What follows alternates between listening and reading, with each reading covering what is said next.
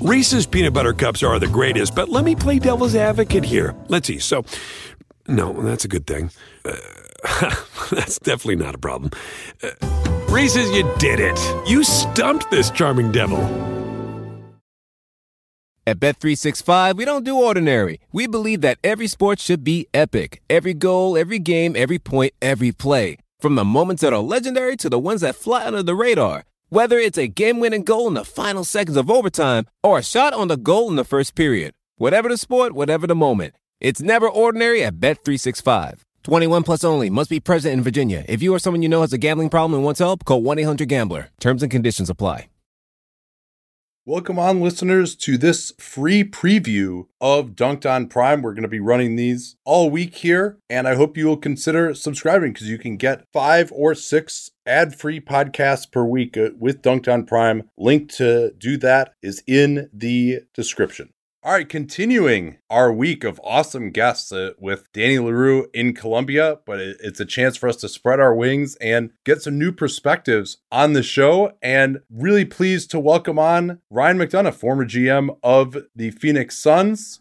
Tell people what you're up to now, Ryan, in terms of your media stuff before we get started here. And Nate, always great to be on with you. Doing a bunch of different broadcast gigs. The main one is with Odyssey. It used to be called Entercom. Now I'm an Odyssey NBA insider with Brian Scalabrine and a few other folks. So do different interviews around the country. Also do some work with NBA TV, especially around the big events. Last year did the trade deadline and free agency live for NBA TV. And I'll probably do some more work with NBA TV this year. And then locally in New England, I do some work with the Celtics on NBC Sports Boston, and then also do some teaching with Sports Business Classroom, which you're involved with. I think we'll talk about a little bit later in the show. So on the basketball front, I do that. On the business front, I have some different things going on, but trying to stay busy after being in front offices for 15 years, trying to stay busy and engaged in a different way. Yeah, but also maybe slightly saner than your schedule.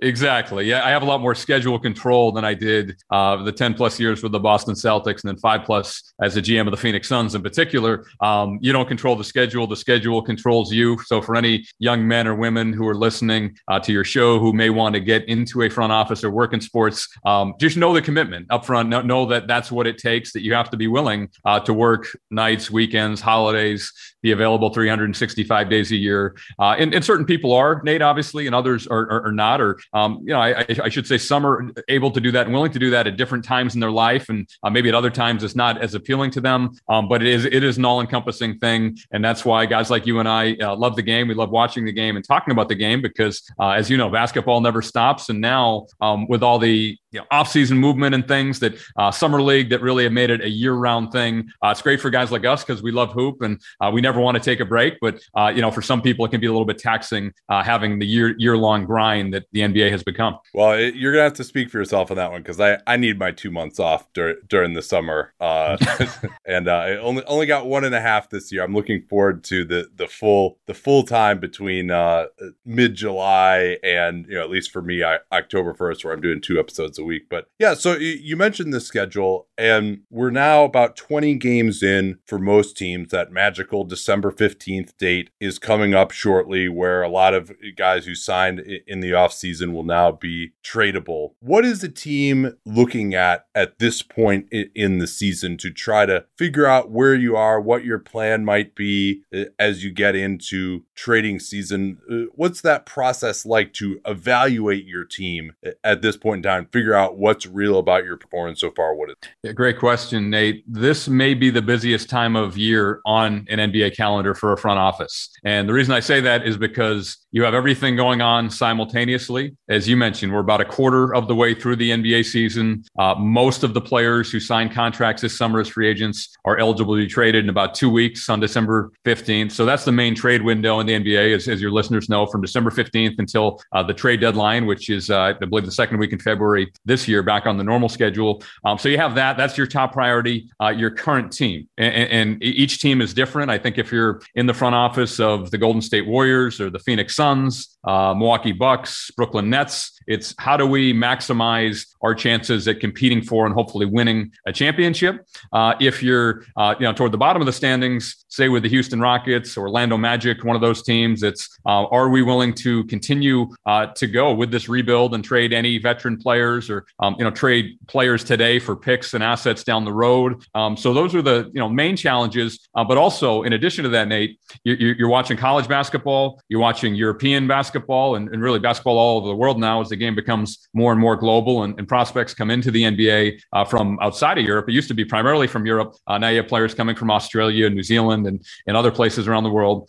You have the G League going on right now. So you really have a lot of different things to balance and weigh. And but again, your short-term priority is your NBA team, and then some of the stuff. If you had to prioritize, you had to put something on the back burner a little bit. I think at this time of year that would be a little more of the scouting stuff because the draft is in late June, and really, your goal over the next 2 months before the trade deadline is to make sure your team is in the best position after the deadline hits, regardless of what your objectives may be. Well, so let's play this game a little bit here with some of these teams, especially in the West. You've got a lot of teams that had pretty high expectations clustered around 500 or so. And so we can kind of just maybe go through this process together with some of these teams of just, all right, what are these guys right now? And what, if anything, would they be looking to fix? I mean, obviously you're limited in, certain teams with draft picks and assets that you have and all that to upgrade. But as far as just, the number one thing is you just have to identify the problem, right? For some of these teams, or maybe even say, hey, the problem is health and we're going to be fine. So let's start with the LA Lakers. They are obviously 11-11. LeBron's missed about half the year. How are you feeling about these guys? Is it just, all right, they get everyone back and they should be good, or do they have some issues that they're going to need to address between now and the trade deadline? I think they have some pretty significant issues, Nate. And I don't like doing this, but I really changed my opinion on the LA Lakers in the preseason. Before the season started, say in August, when you and I were in Las Vegas together for Summer League and rosters are relatively set coming out of free agency, I thought it was going to be the LA Lakers and Brooklyn Nets playing for the 2022 NBA championship. Brooklyn's obviously had some other issues, which I imagine we'll get into later on, starting with Kyrie's vaccine hesitancy. But as I look at the Lakers specifically, Nate, watching them in the preseason, all the concerns that I had, which I guess weren't significant enough if I had them going to the finals before preseason, they really came to bear. And through the first 22 games of this season, especially, on the defensive end, I don't like the way they close out. I think their roster is unbalanced and really lacks a lot of shooting. They have a couple traditional centers who are aging. So I'm not going to pile on the LA Lakers, but I have some pretty significant concerns about the team that go well beyond LeBron James and Anthony Davis, who's off to a horrific start to the year shooting the basketball. I just think, Nate, if I were to list the 3, 4, 5 best teams in the Western Conference, I would not get to the LA Lakers. I'd hit Golden State and Phoenix for sure. Ahead of them, probably Utah, maybe a few others. So that's the predicament the Lakers are in. And looking at their roster and the contracts being as top heavy as they are financially, with LeBron, AD, and Westbrook making so much money, I don't see how there's an easy solution in terms of a trade that will solve all the Lakers' problems. No, I think that you make a lot of great points there. And for me, this is a team that's bottom 10 in both offense and defense right now. And part of the reason that they made the Westbrook deal was that they were supposed to be competent without LeBron, and they've struggled to do that. They've also had one of the easiest, if not the easiest schedules in the league, very home heavy, a lot of bad teams. That's typically the case for some of the national teams because they want to plug all their marquee games into more Eastern time zone and also against better teams late in the year when football is over and you can get more of these marquee games on Thursdays and Saturdays. So they have a tough schedule coming up here. And I'll echo all of your concerns about their roster and their perimeter defense in particular. And, I was like you, I had them as having second best regular season record in the West. And I thought they would represent the West in the finals. And while they have a lot of these other roster construction issues, To me, the number one thing is just that LeBron and AD haven't looked like two top 5 players in the NBA. That's what they were in 2020 when they won it. And AD wasn't that good last year either, although they still were going really well because of their defense. So yeah, I mean, that's a problem to me. I mean, what do you think of what you've seen from LeBron so far this year? I mean, obviously it's tough to make a definitive pronouncement since he's been injured, but what do you think his chances are of being able to get back to that top 5 player type of level that they're going to need if they're going to make serious noise in the playoffs? You make some excellent points. And my concerns are, I think, similar to your concerns. They're multifold, where it's not just the roster construction. It's not just the lack of tradable contracts. It's that LeBron and AD individually haven't looked up to their usual Hall of Fame standards. And I bring that up because I think the roster exacerbates that, Nate. And so that was one of the reasons that at the time I was adamant about Buddy Hield being a much better fit for the LA Lakers than Russell Westbrook. And look at what the guys who went out have helped Washington do. They've been one of the surprise teams in the league this year. The Wizards, Hield is played fine. The Kings are underachieving as they tend to do. But just in terms of the fit and thinking as an executive, playoff basketball, which if you're the GM of the Lakers, really that's all you should be thinking about. The regular season is whatever it is, but it's how do we win championships? That's how you're measured when you're the GM of the LA Lakers, especially when you have 2 future Hall of Famers in LeBron and AD seemingly in their prime, and a bunch of other Hall of Famers up and down the roster. So I bring it up because, I'm just in my mind, Nate, when I closed my eyes and tried to envision it when they were making the Westbrook trade, I said, well, if they get into the playoffs when the game slows down and is played more possession by possession in the half court, which it tends to be, one of the defenders, Westbrook's defender, is going to be sitting in the lap of Anthony Davis or LeBron James and just daring Westbrook to shoot. They'll just let him shoot as many shots as he wants to shoot from the perimeter. He won't get the transition opportunities. So I bring it up again, not to pile on the Lakers, Nate. I just think Westbrook's a bad fit. I think where he's been at his best, especially recently after Kevin Durant left Oklahoma City, is when the game is wide open, played up and down in transition, and he can use his incredible athleticism to get to the basket and the rim. That's not how a team should play, in my opinion, with LeBron James approaching his late 30s. LeBron doesn't want to run like that. I don't think it's prudent for him, with as many miles as he has on his odometer to get up and down the court like that. So that's why the issues are, yes, they're LeBron and AD, but they're also how the pieces fit together. And, as far as making a trade with the lack of assets the Lakers have, keep in mind, they still owe assets to New Orleans from the Anthony Davis trade. I just don't see how they, fix this unless they're able to incrementally add some shooting. They'll get Trevor Ariza back. Wayne Ellington's missed some time. Maybe those guys help a little bit, but I wouldn't be out in Vegas putting a lot of money on the LA Lakers to win the championship based on what I've seen through the first quarter of the season. Yeah, I think with LeBron back, they can maybe play at sort of a high 40s to 50s win pace the rest of the year with this group. Like, I wouldn't say that that's impossible. They've a quarter of the season in now, and they're still at 500. And you mentioned the trade possibilities. So they've got Westbrook, James, and AD. I think we'll assume that none of those guys are going anywhere. Then you've got Horton Tucker making 9.5, Kendrick Nunn making 5, and then everyone else is on a minimum of, and they do have 15 players on the roster.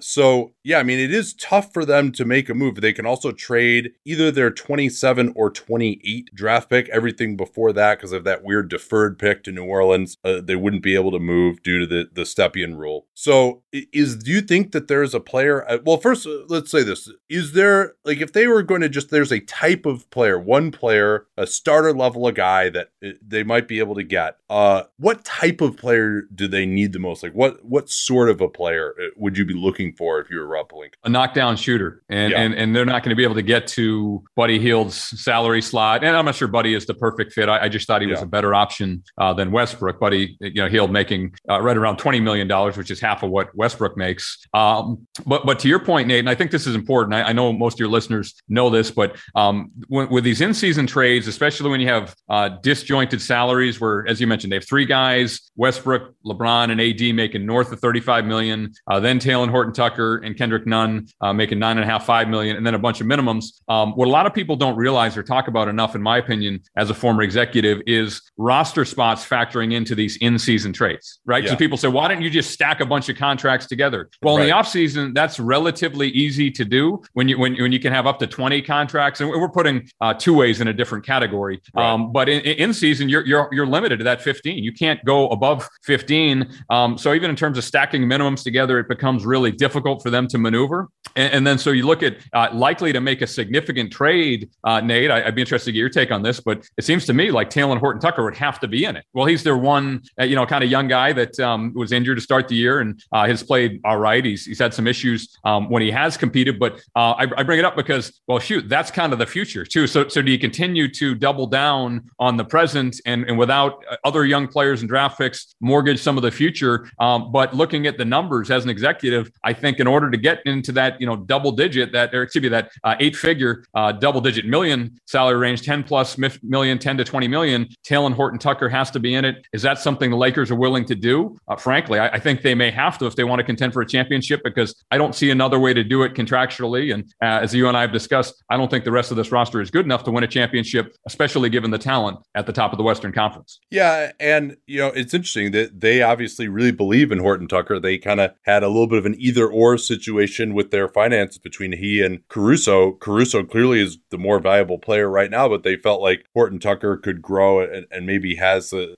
higher upside for this group. But yeah, so he would have to be in it. And, let's say they wanted to pick up Eric Gordon, who I think of the players who realistically could be available, maybe not the greatest contract, but a guy who can shoot, but also actually like gives you some defense and switchability on the perimeter as well, that I think they're sorely lacking. I mean, I agree with you on the shooting, but I also think their perimeter defense is really bad. I would be trying to prioritize, combo for like an upgrade on a Trevor Ariza type, but I don't know if that guy's available. So maybe Gordon would be the best, but I'm sure they feel like, hey, we're not going to trade Horton-Tucker, a young guy on a good contract, for a old guy on a bad contract in Gordon, even if Gordon might be a little bit better of a fit. And he's also a health risk. So I'm not sure that there's the guy out there who's really available, who's that combo forward type that can let LeBron play the three, guard the other team's best wing, and also allow AD to play center. Because I think their other problem too is, Carmelo is having a nice year for what he is at this point, but it's pretty much impossible, I think, to have a good defense when you're playing Carmelo Anthony in your closing lineup at the 4. He should be playing 15 minutes a game instead of 30 for them. So it's really, I'm not sure what they can do at this point. Even if you say they've got a first round pick and Talen Horton-Tucker that they could move, who would be available that really would help them? Did anyone come to mind for you? I think Eric Gordon's a really good name, given how the Rockets have looked so far this year. They're the recent winning streak, the 2-game winning streak notwithstanding. I imagine Eric Gordon would jog from Houston to LA to play for the Lakers to be on that team and compete for a championship. But you're right, Nate. You made a great point about the defense or lack of defense. When we watch the top teams in the Western Conference, Golden State is in the top 2, I think, in offensive and defensive efficiency. They have the number 1 defense. Phoenix is, I think, in the top 5 to 7 in both categories, offensively and defensively. Regardless of personnel, the way that those teams rotate, the way those teams close out, the way those teams veer back. I don't want to get too technical here, but it's just at a different level. You can get technical. You can get technical on this on this podcast. We are here to nerd out, especially because you're going to plug SBC later. Go ahead and get as technical as you want. But yeah, no, I think the veer back, by the way, you want to just explain what that is for people who don't know, since we are getting technical here. Yeah, so the veer back is kind of when you're beat defensively, kind of in a help position, and you're trying to recover to a man who maybe wasn't necessarily your man, get back to a help, to help off the ball on a guy who is now open on a switch or something like that. So just what the point I was trying to make, I probably got too deep in the weeds, but was the effort defensively from the Lakers needs to get a lot better. And look at, one of the ways I judge it, Nate, as a former executive now doing media, is when a guy, has a catch and shoot situation and he's relatively open, on the offensive team, how do the defenders, in this case, the Lakers, react? Do they sell out and sprint and do everything they can just to even, maybe make the guy rush a little bit or make him take a side dribble or uncomfortable? I bring it up because when I watch the Lakers play, a lot of the times, Nate, correct me if I'm wrong, but they just stop and quit, just sit there and stare at the guy. It's like I guess shot. He's open now. We can't do anything about that, right? Like, yeah, no, exactly. Like it's too late. Yeah, that's a good thing to look at. I think if you're trying to measure effort. So yeah, I mean, we'll see. if LeBron and AD can get back to their 2020 form, I still think we're going to hear from these guys, even with some of the fit issues that we've talked about. And Westbrook is getting a little better after the start of the year. I think he's getting back to about the level he was in Washington last year, which was terrible for half the year and then good for the second half of the year. So he's kind of in between those two extremes, but he's definitely one of the more inconsistent guys from night to night. But I think we may still hear from these guys. And I mean, I'll tell you this, I think, if we get into the crazy musical chairs in the seedings like we had last year, I still think teams are going to be like, we don't want to play those guys. Maybe it's just the brand at this point, but they're always going to be dangerous with the athleticism of LeBron and AD, even if they're not in great form. What are your thoughts, especially with your background? I think I'd be fascinated to hear from you. What do you think about the Ben Simmons situation at this point, and kind of how that's been handled? And from the team side, is there anything that you think they would or could be doing differently in the face of his trade request? And then, what's your prediction? We won't hold you to it because it's obviously it can take a number of twists and turns. But what's your prediction on how the Ben Simmons situation in Philly ultimately resolves? Yeah, it's a really unfortunate situation. I think like anything of this magnitude, there are a lot of layers and levels to it. Going back to, I know people want to go back to when they lost to the Hawks last year in the Eastern Conference semifinals, Game 7. Doc Rivers and Joel Embiid seemed to throw Simmons under the bus. I think some of it even predated that, some of the friction and tension, from what I've heard between Simmons and Embiid over who's the face of the franchise, things like that, which are not that unusual, to be honest with you, especially for young ascendant stars in the league to want it to be their team and to want to be the man. I just think it's something the league has to really look at, Nate. You said I could get deep in the weeds here on Dunk Down, so I will. Here's my suggestion, and if it ever comes true, please give me credit. And if it doesn't, we can delete this part of the pod and act like it never happened. My suggestion, Nate, would be, and this would obviously have to be collectively bargained, but if a player signs a maximum contract, and there'd be some negotiation about what maximum is it maximum dollars and years? But I think there should be a rule where the player is not eligible to be traded for a certain portion of time after that extension is signed. And what I mean by that is that would take, because what's happening now, and this is a recent trend in the NBA, as you know, is players are signing contracts. And even if they have a number of years left on their contract, they say, well, then now I have the money. The money's guaranteed. I'm happy. I want to trade today. I want it right now. This is not, we're not talking about guys on expiring contracts or even guys with a year left on the contract, approaching unrestricted free agency. This really at any time. So this is probably biased, more toward the team front office side, Nate, but I would love it where, okay, Ben Simmons, you just signed the max contract. That was a huge commitment from the team to you in terms of dollars and years. It was also a big commitment from you to the Philadelphia 76ers because you're basically signing away your prime. You're just not eligible to be traded for the first half or 60% or 70%, whatever the number is in terms of percentage of the contract. That's what I would like to see, but that's not the position we're in today. The position we're in today is very uncomfortable. It seems like Ben Simmons and his agency Clutch thought they could, be distant and basically force the 76ers to trade him. The 76ers, I guess, to their credit, from a bargaining standpoint, they've held firm. It may have hurt them, over time from a leverage standpoint, because I think Simmons' value continues to dwindle. But so it's really complicated. It's really nuanced. I have, a lot of different feelings about it. Where I think it ends up, I think he's traded before the trade deadline this year. I know I might be in the minority there, but I think a team, I keep on going back to Portland with the Trailblazers, who are, have always been good, not great, but very good to pretty good. This year, their average after 20 games, with CJ McCollum plus, not plus whatever Daryl Morey reportedly wanted, a bunch of first round picks and pick swaps, but plus something smaller, plus Nasir Little, plus Anthony Simons, maybe a pick or a pick swap. Would that do it? Would that make sense for both teams? That's what I would be thinking about. I'd be looking at Simmons if I were in the front office for the LA Clippers or even the Dallas Mavericks. I think he'd be a dynamite secondary playmaker playing off of guys like Damian Lillard and Luka Doncic. Yeah, I thought Portland is a potential natural fit as well.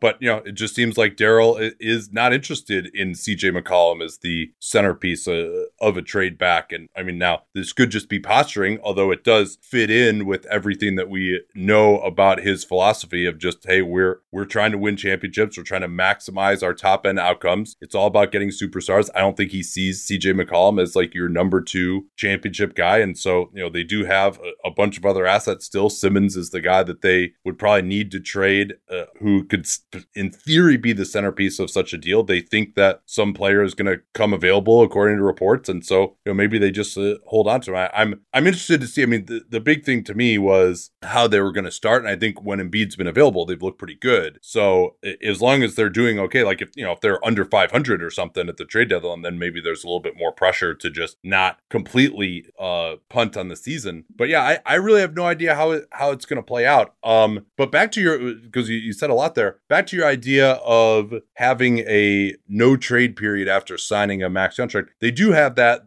for listeners who don't remember, of 1 year if you sign a designated player veteran extension. So you're thinking something similar to that, but for even longer of a time, because basically by the time that kicks in, even for the designated player veteran extension, the guy, once it's actually kicked in, the guy can already be traded. So you're thinking like 2-3 years from when you sign it, and also applies to like any max contract? Yeah, I think so. And that may seem extreme to some, but to the extent that, now from a team's perspective, if a player says, I'm unhappy, which obviously Ben Simmons has done this year. James Harden did it last year. You really don't have a ton of resources, or I guess alternatives other than to trade the player eventually. I mean, I think whether Daryl Morey and Doc Rivers say publicly they expect Ben Simmons to come back and play in a 76ers uniform, I don't think anybody outside of the organization thinks that's going to happen. Now, in fact, I'm not even sure those guys, Nate, think that's actually going to happen.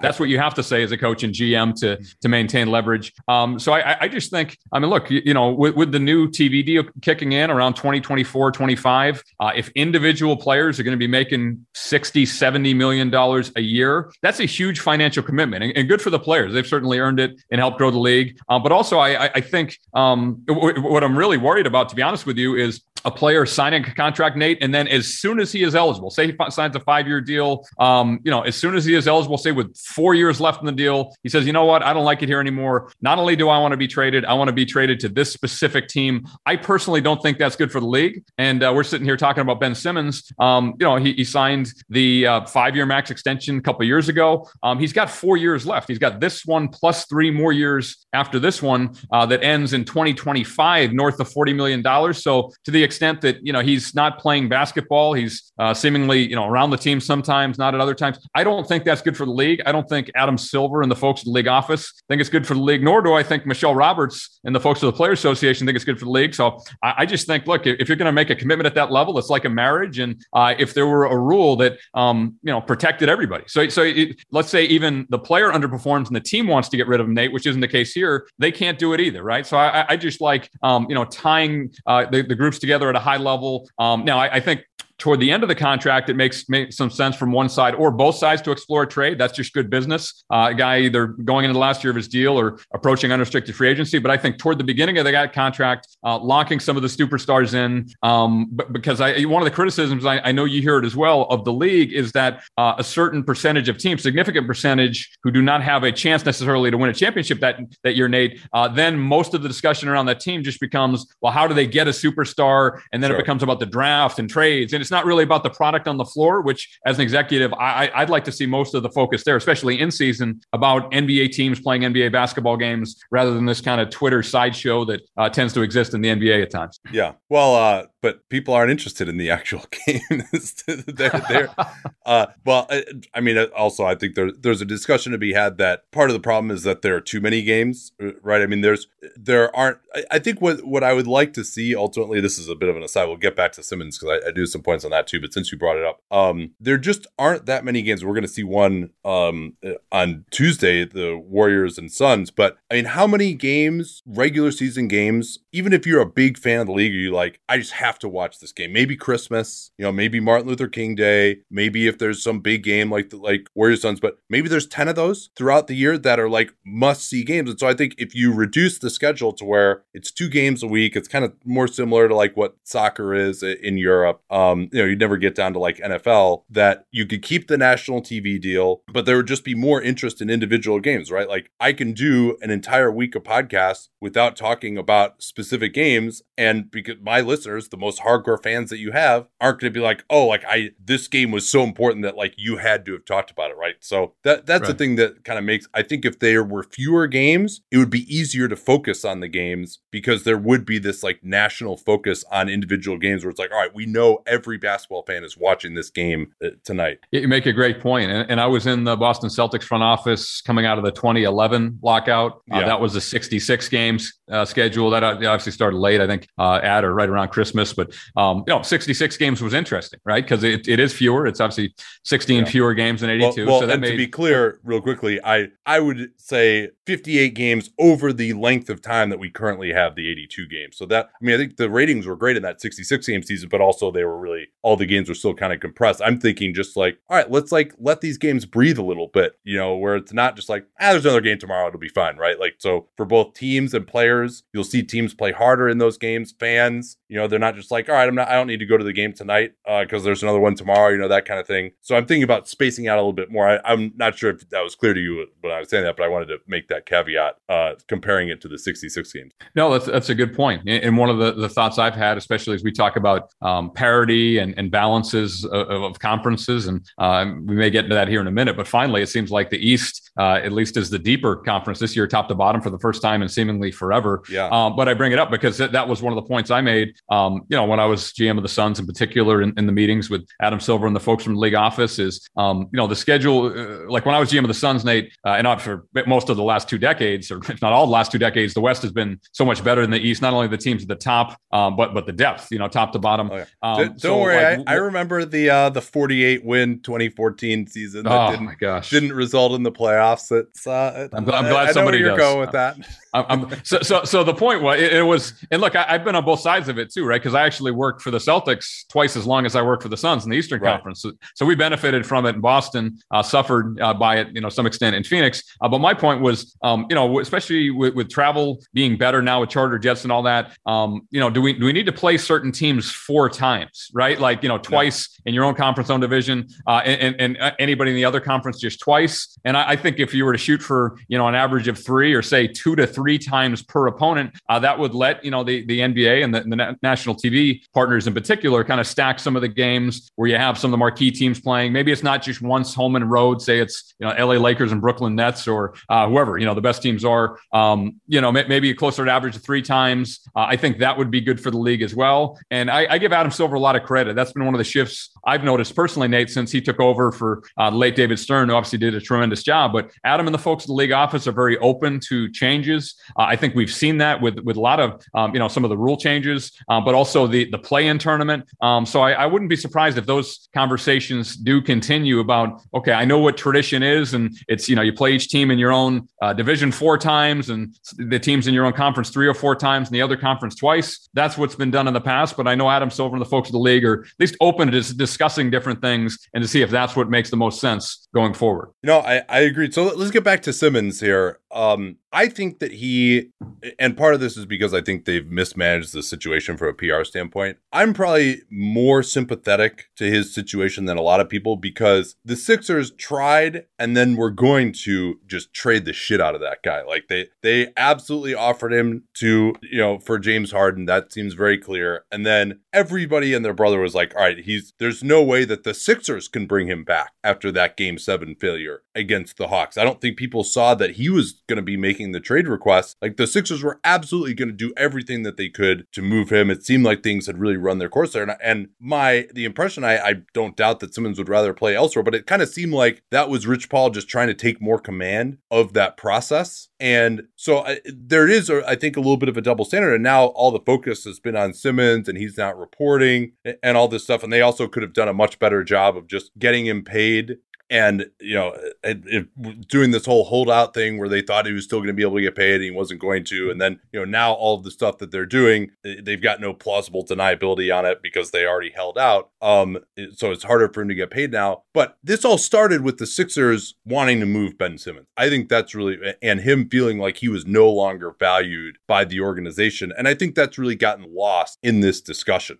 No, that's a good point. And from a front office perspective, that's always one of the challenges internally is how much you communicate with players who are going to be traded, or in the case of Simmons, may be traded, and when do you communicate with them? It seems, reading reports from some of the best reporters in the business, that the 76ers told Ben Simmons last year in season, hey, we're close to a deal with Houston. You'd be going to Houston for James Harden. Simmons seemingly was okay with that, if not excited about it. That did not happen.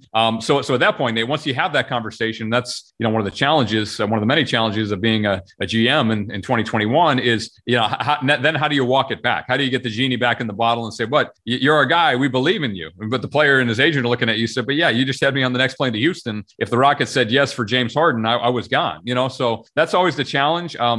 Certain teams, I know the Indiana Pacers led by Kevin Pritchard and Chad Buchanan, who I'm friendly with, they've been very open with their players that they tell them, hey, we're discussing trading you with other teams. I give them a lot of credit for doing that because it's not easy to do. But other teams, view it the other way, like the players, they'll just be involved in the process at the very end when a deal's agreed upon. They will let the guy know then. So it's really, differs team by team. And you see the pros and cons of it. On the one hand, the player and his agent, I think, respects and like being involved in the process and knowing that, hey, the guy may be traded. On the other hand, if you do think you have a trade or tell a guy he's likely to be traded and then he's not, how do you repair that relationship? And obviously with Simmons, you're right. This did not start, as I mentioned earlier, where after Game 7 against Atlanta, when Doc Rivers and Embiid had some critical comments to Simmons. It started probably even last winter when Simmons was on the trade block and then not dealt to Houston for James Harden. So we got a few more things that I wanted to get to. But first, tell us a little bit about Sports Business Classroom's a new offering that you're going to be involved in at the end of the month. Yeah, thanks, Nate. I know you've worked with Sports Business Classroom, Albert Hall, Larry Kuhn, Warren Legarian. Those guys do a phenomenal job. We get together in Las Vegas every summer during Summer League. We did it again this year. Every year, the students seem to get brighter. Over the last couple of years, 38 students out of SBC have gone on to get jobs in sports. So what we're doing now is a virtual experience called GM Academy. It's December 27th to December 29th this year, the Monday through Wednesday after Christmas. And any of your listeners can go to sportsbusinessclassroom.com/GM Academy. You can register now. And basically, we're going to take whoever participates inside the front office for 3 days. And what I'm going to do, I'm running it, I'm leading it. We have a half dozen current executives. We have former and current head coaches lined up. We'll have media people, we'll have analytics people. Basically, what we're going to do, Nate, is take the students inside a front office and act like if you were in an NBA front office from December 27th to the 29th, this is what it would look like in real time. You'll get to meet from some of the top people in the business. You get to hear, from some of the top people in the business. You build your resume, and then we'll let you do the job. We'll put you in a front office and have you make trades and grade you on the result. And as you know, everything that SBC does is first class, and their placement record as far as people getting jobs coming out of Sports Business Classroom and their programs is second to none. Yeah, well, thanks for that. I definitely encourage everyone to check it out, sportsbusinessclassroom.com. All right, well, so I had this huge outline. We, of course, went out on some tangents, so I've missed something, but I've missed a few of these here. But let's talk about the Kyrie Irving situation in Brooklyn. Again, from a front office perspective, how would you evaluate the choices that Sean Marks and Joe Tsai have had to make regarding this unprecedented situation? Yeah, I think they've handled it the right way. I mean, I think, in fact, they could have been more punitive about it, saying, look, Kyrie, you chose not to get vaccinated, so we're going to choose not to pay you, especially for the road games. They have not done that. Kyrie continues to receive more than half his salary. So it is an unfortunate situation. I'm not sure how Kyrie Irving thinks it's going to end. It seems like there were some, maybe misguided hopes that the vaccine mandate would be lifted in the city of New York and that Kyrie would be able to play being unvaccinated. Again, maybe I'm too much of a contrarian with things like this, Nate, but I'm in the minority. I think Kyrie will get a shot and play for the Brooklyn Nets at some point this season. I think he started to open the door to that a crack when he said, look, I'm not an anti-vaxxer. This is not what this is about. It's about people who have lost their jobs because of vaccine mandates. I'm not sure I really understood the train of thought, but that my interpretation as executive was that was him opening the door a crack to potentially return. But the Nets, do have some issues. I mean, obviously it starts with Kyrie, but as we record this show today, Joe Harris had ankle surgery. It looks like he'll be out a month or two. And then, James Harden is not played that well. He's not played like an MVP candidate. So Kyrie's the main one in Brooklyn. But again, this is part of what makes being an executive so hard. There's no way when Sean Marks and Joe Tsai and their group who've done a tremendous job and built what I thought was going to be a historically good team in Brooklyn, when they signed Kevin Durant and Kyrie Irving in the summer of 2019, I don't think there's any way that them or anybody could have envisioned a worldwide pandemic and a vaccine mandate keeping one of their three best players out of the lineup for potentially the entire season. Well, it's interesting because I would actually say when they've been on the court, Kyrie and KD have been better than they ever could have hoped. I mean, Kyrie, when he's been out there, has been in awesome shape. I thought he had statistically one of, if not the best seasons of his career last year when he was available. KD came back and looked as good as ever, really the first guy to ever do that from an Achilles. And yet they've had all these other issues. Harden had the hamstring that kept him out last year as well. Kyrie sprained his ankle and then all this year. But, let's say that Kyrie does not come back.